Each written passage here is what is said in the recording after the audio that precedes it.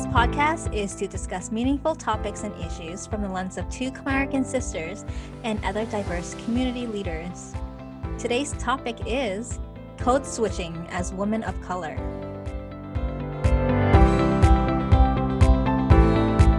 Welcome back to our podcast. We are your two Khmer sisters, Melissa and Jasmine, and it's our first episode this season where it'll just be the two of us chatting. Finally! We're excited to finally sit down and chat about something meaningful. Have you ever thought about the way you present yourself through verbal communication? Like how you interact with others? What are the differences in the way that you speak with your friends versus your family versus your coworkers? As women of color, I think that we're unique in that we have certain ways of navigating around different social situations. Today, we want to talk about code switching because it's a life skill that has become essential to survive in the modern world, but it also comes with its pros and cons. Code switching is the act of changing our behaviors, the type of speech, language, dialect, mannerisms, even dress, the way that we dress to match who we are talking to, where we are, what the situation is, what language we're using, what the mode of communication is, and so many other factors. For instance, you probably talk differently with your friends and family than you do with people at work. And also considering how do you speak with your cultural group versus your non-cultural group.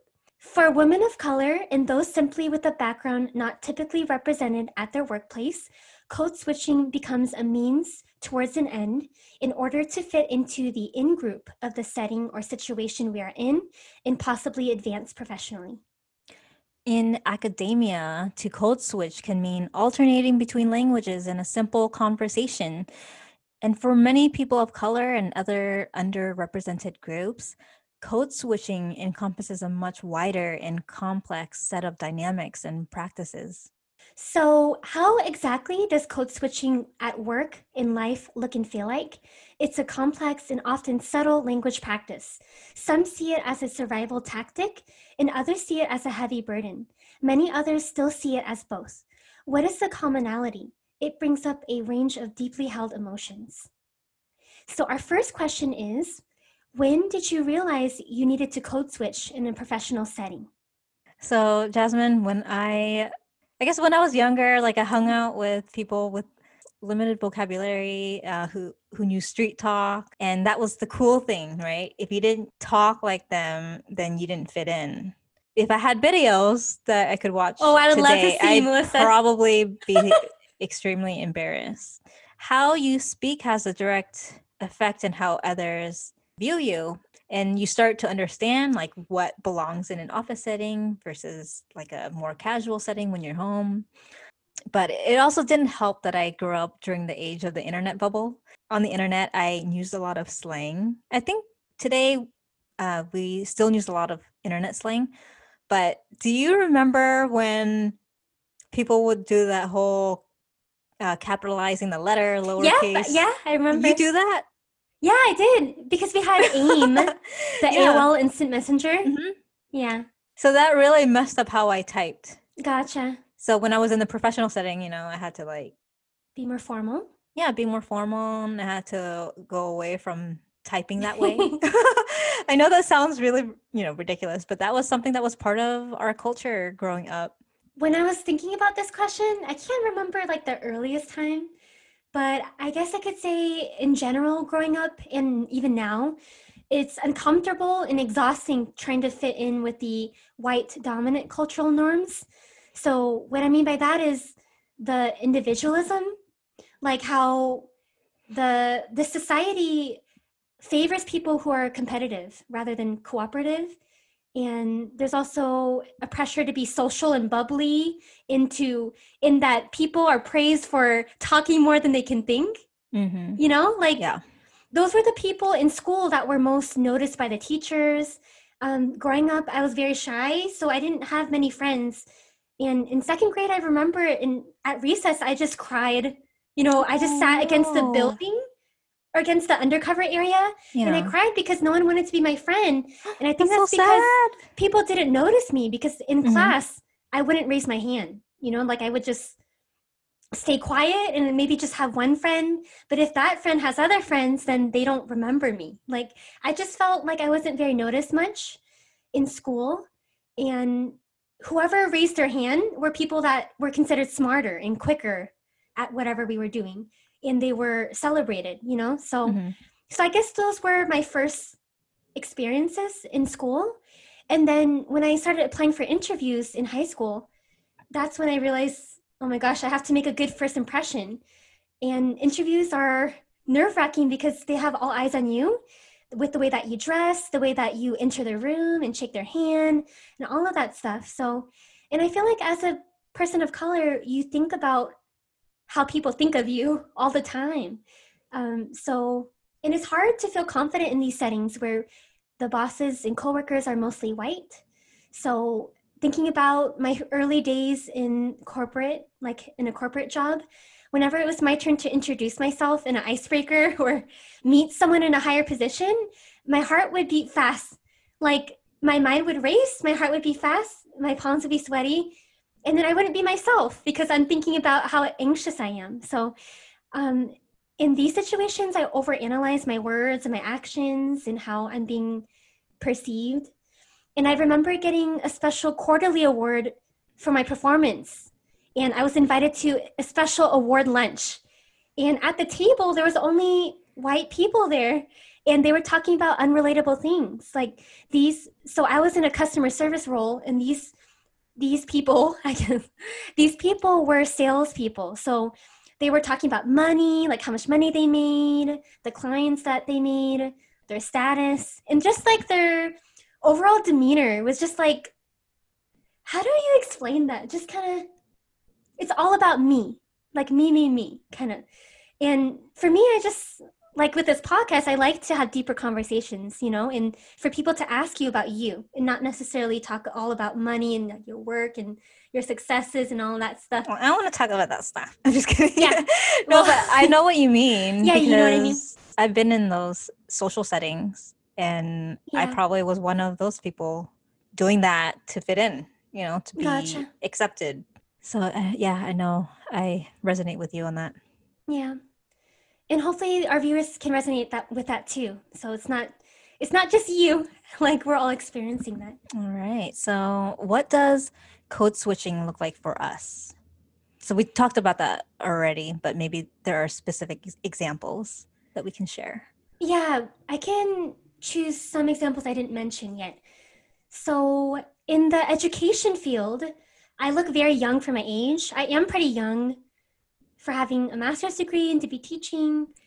And sometimes I find myself as the only person of color in the room or among the only POCs during meetings and professional development. And I feel like I constantly have to prove myself to my white colleagues.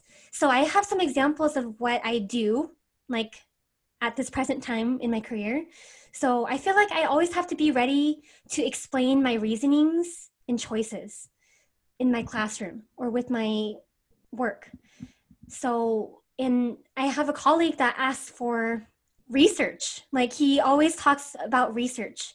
Like, how does this pertain to research? And sometimes, I don't know, sometimes I just make choices because I think it's the right thing to do for my kids. So, but I always have to feel like I need to explain myself. And like I said earlier, I feel the need to be extra social, like to try harder, especially when I meet someone for the first time in our building, or if we're in a group setting. I always struggle with group settings.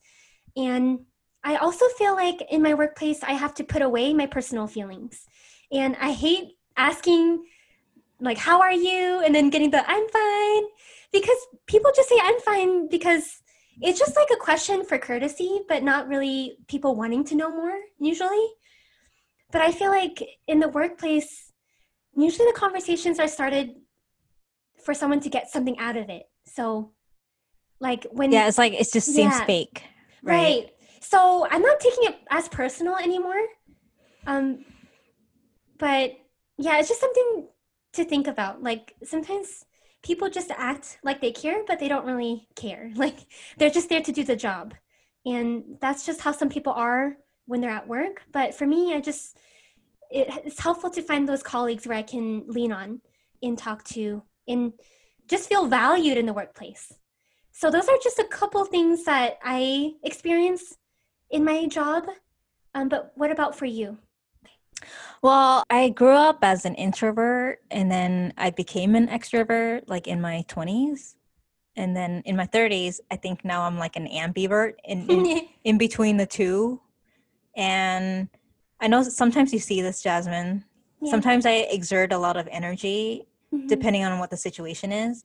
And I feel like that can come off as fake, but then it's just what I've been used to doing because of work.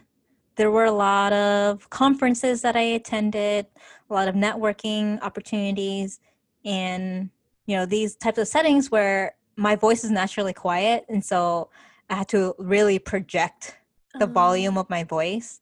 Sometimes I'll muster all the energy I have to like kind of present myself in a way that Is appealing. is appealing, right? But it's just something that has been shaping my identity, and like that's part of my personality now. You know what I mean? Yeah. I feel like I can switch from like different personalities depending on the social situation.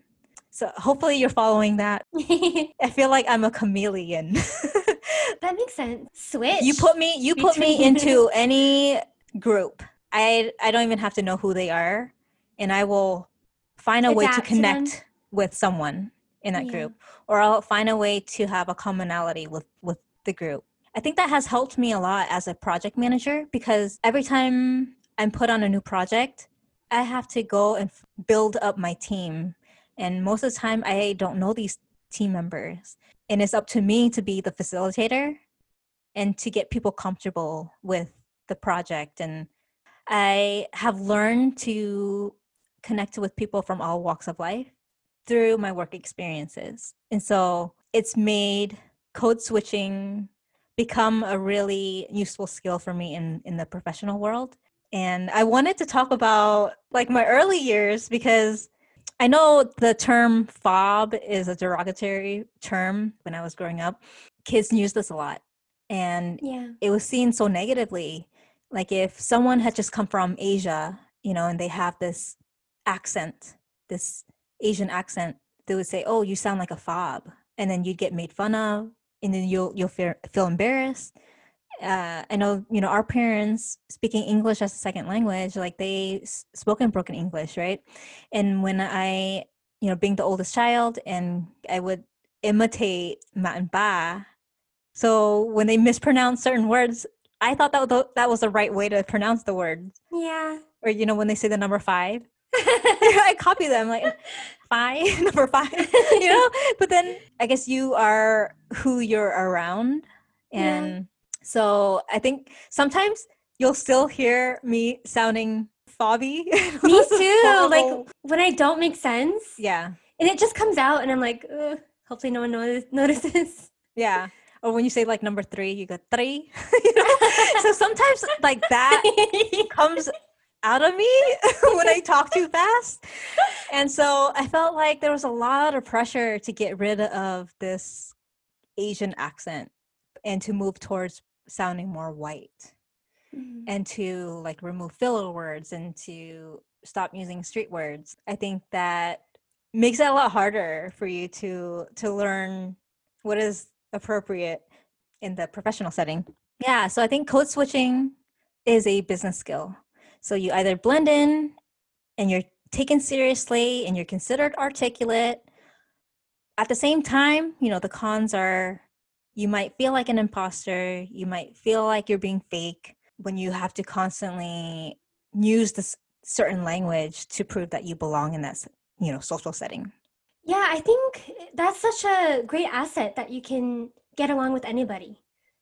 So I think that's something to celebrate that you've learned. Mm-hmm. And I feel like making mistakes in the professional setting will help you. It'll be embarrassing, but it'll help.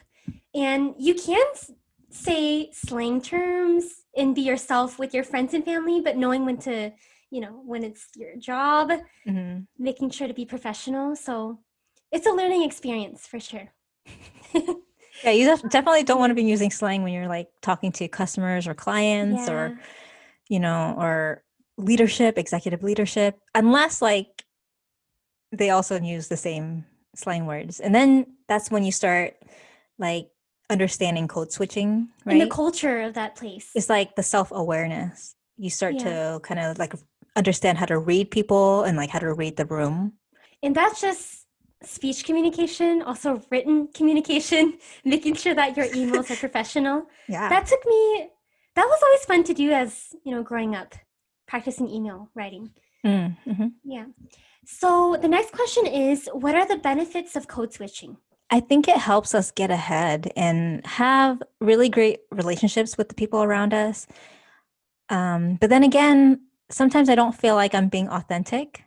And I understand that it's part of my professional speech. Like I wouldn't necessarily talk like this to our parents or Yeah. Ma'am.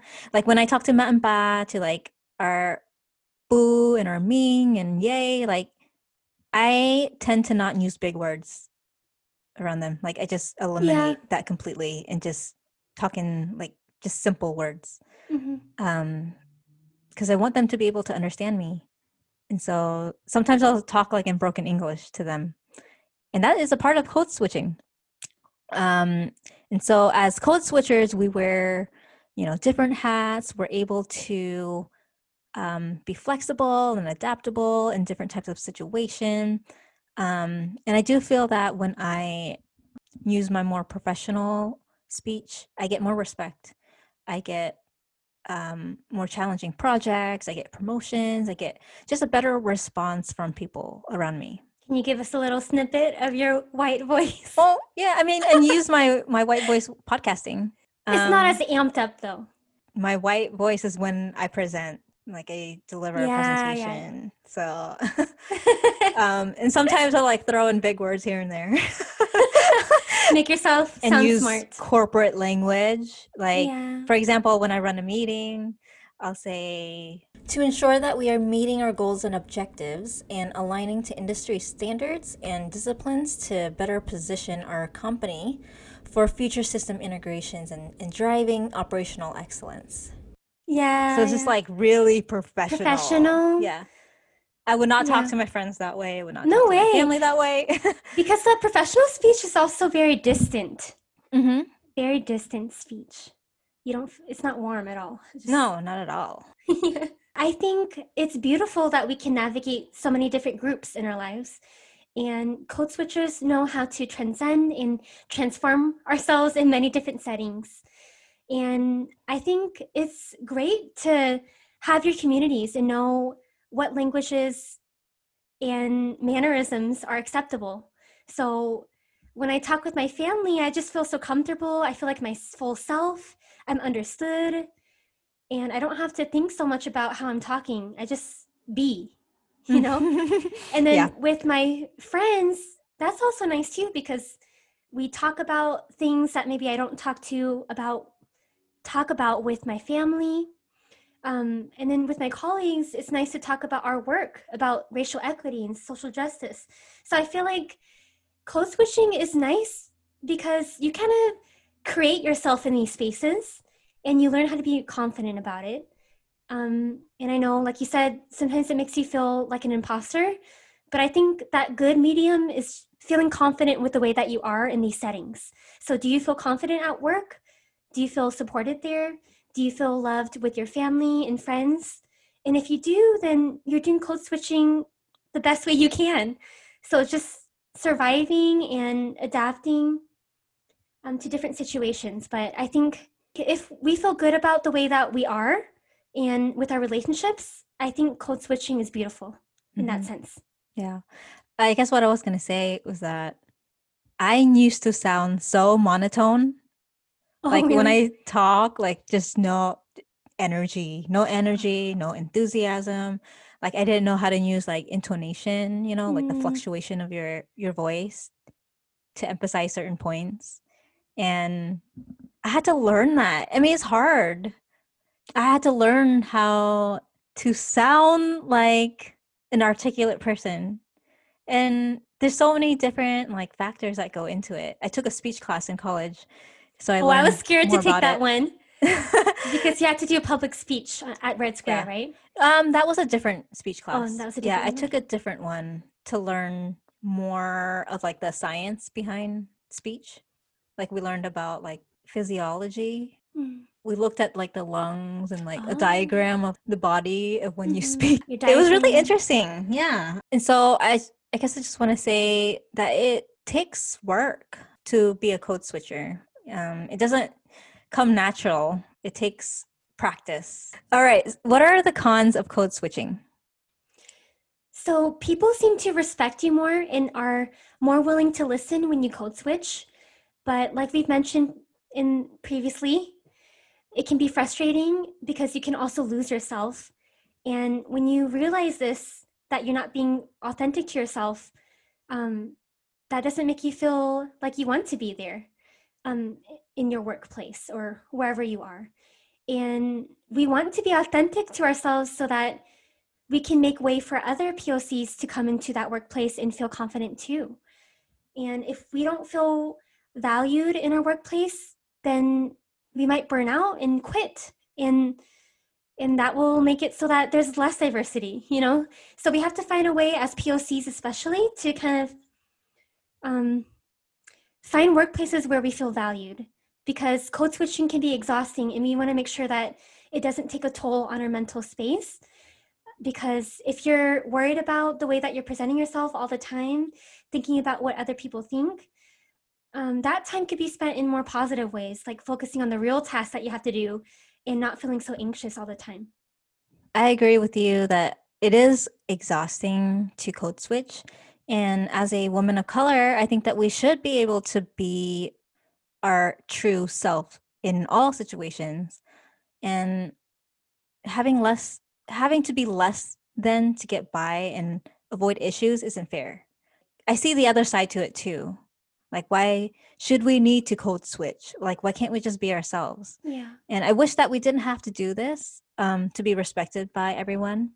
But I also feel that it's necessary to learn how to code switch because it shows different versions of ourselves and we That's can be true. more approachable and relatable to certain individuals.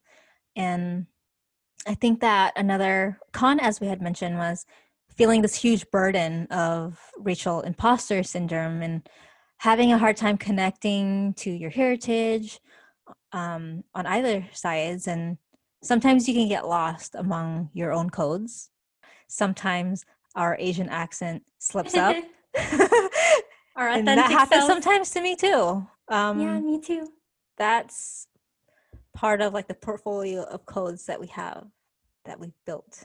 And sometimes, it's hard to separate the individual codes and it takes practice. How do we maintain authenticity while code switching? Well, I think it's hard to be a woman of color working for a large company where you're underrepresented and you want to feel like you earned your right to be there. And what I've learned is that you can be yourself, but you do need to learn some skills, right? You need to learn to fit into different roles when the situation calls for it. So learning to adapt isn't necessarily a bad thing. I think that you can get far in your life when you know how to relate to others. It really increases your emotional intelligence and your self-awareness. So I think these are very critical life skills to have. Yeah, so we don't want to say that code switching is bad. I think it's a transferable skill. Code switching causes us to hide our personalities, culture, and upbringing sometimes because people might associate our true selves with being uneducated. It takes a lot of energy, and it's sad that we live in a society that judges you for who you are instead of embracing our differences and seeing them as strengths and opportunities for other people to learn and accept. And my suggestion for navigating this is self care. So, we've been talking a lot about code switching in the workplace, and life isn't just work. So, after code switching all day, make sure that you have positive ways to release your stress and anxiety. So, that could be finding a person or a community in your workplace that you can vent to and just be yourself and rely on for support. And I also feel that finding work that you're passionate about is important because your true self will show up And you will work harder to succeed because you love it, and you will succeed. And any barriers along the way will be worth it because your passion is bigger than those small things. And teaching pushed me out of my comfort zone. And I remind myself of why I'm here whenever I feel anxious about an interaction with someone, or I felt like someone didn't like me, or I worry about my mistakes that I did during my presentation or whatever. You don't want to feel miserable where you're working. So I just encourage you to think about how can you feel more valued in the workplace and feel like you're not being a fake person, like you're not being someone else. So we encourage you to accept yourself and find your place. Yeah, and we spend a lot of time, like a huge chunk of our lives, in the workplace. We work 40 plus hours every week. And we see our coworkers more than our family. We do. And make sure you find a position, a company that values you and you feel comfortable. Right. That's the important part. So if you don't, now is a good time to reevaluate and see if you need to look elsewhere. So I want to say that too. Like, don't try to push yourself if you're miserable at a certain place. Yeah, because that's the worst, to be working somewhere and counting down the hours every day. Like, that's not where you want to be. And we have, at least as Khmer Americans and POCs and just people that grew up here, we have the opportunity to choose what we want to do. Our parents had to take whatever jobs and just deal with it, right? But we have a chance to find where our passions are in our community. So good luck to everybody. Yeah. Yeah, just be yourself and learn and adapt and be flexible. And we just wish happiness and success for everybody. And I hope everyone finds their calling, their passion in life. Well said, sis. So we hope today's episode was interesting for you. And, we wanted to talk about this topic because it's something that we as people of color deal with every day. And I never really understood it as a skill before. It was just something that I just did. That was just a part of my life.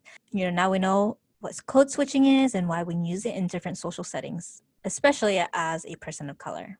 Listeners, thank you for tuning in. If you enjoyed this podcast episode and want to continue supporting us, please be sure to give us a review and a rating and hit that subscribe button to receive an alert anytime we release a new episode. We are also very active on Instagram at Two Khmer Sisters. We check our inbox all the time, so feel free to send us messages on there about our episodes or anything like that. Check out our website at twokhmersisterscom. Bye, everyone. All right, bye.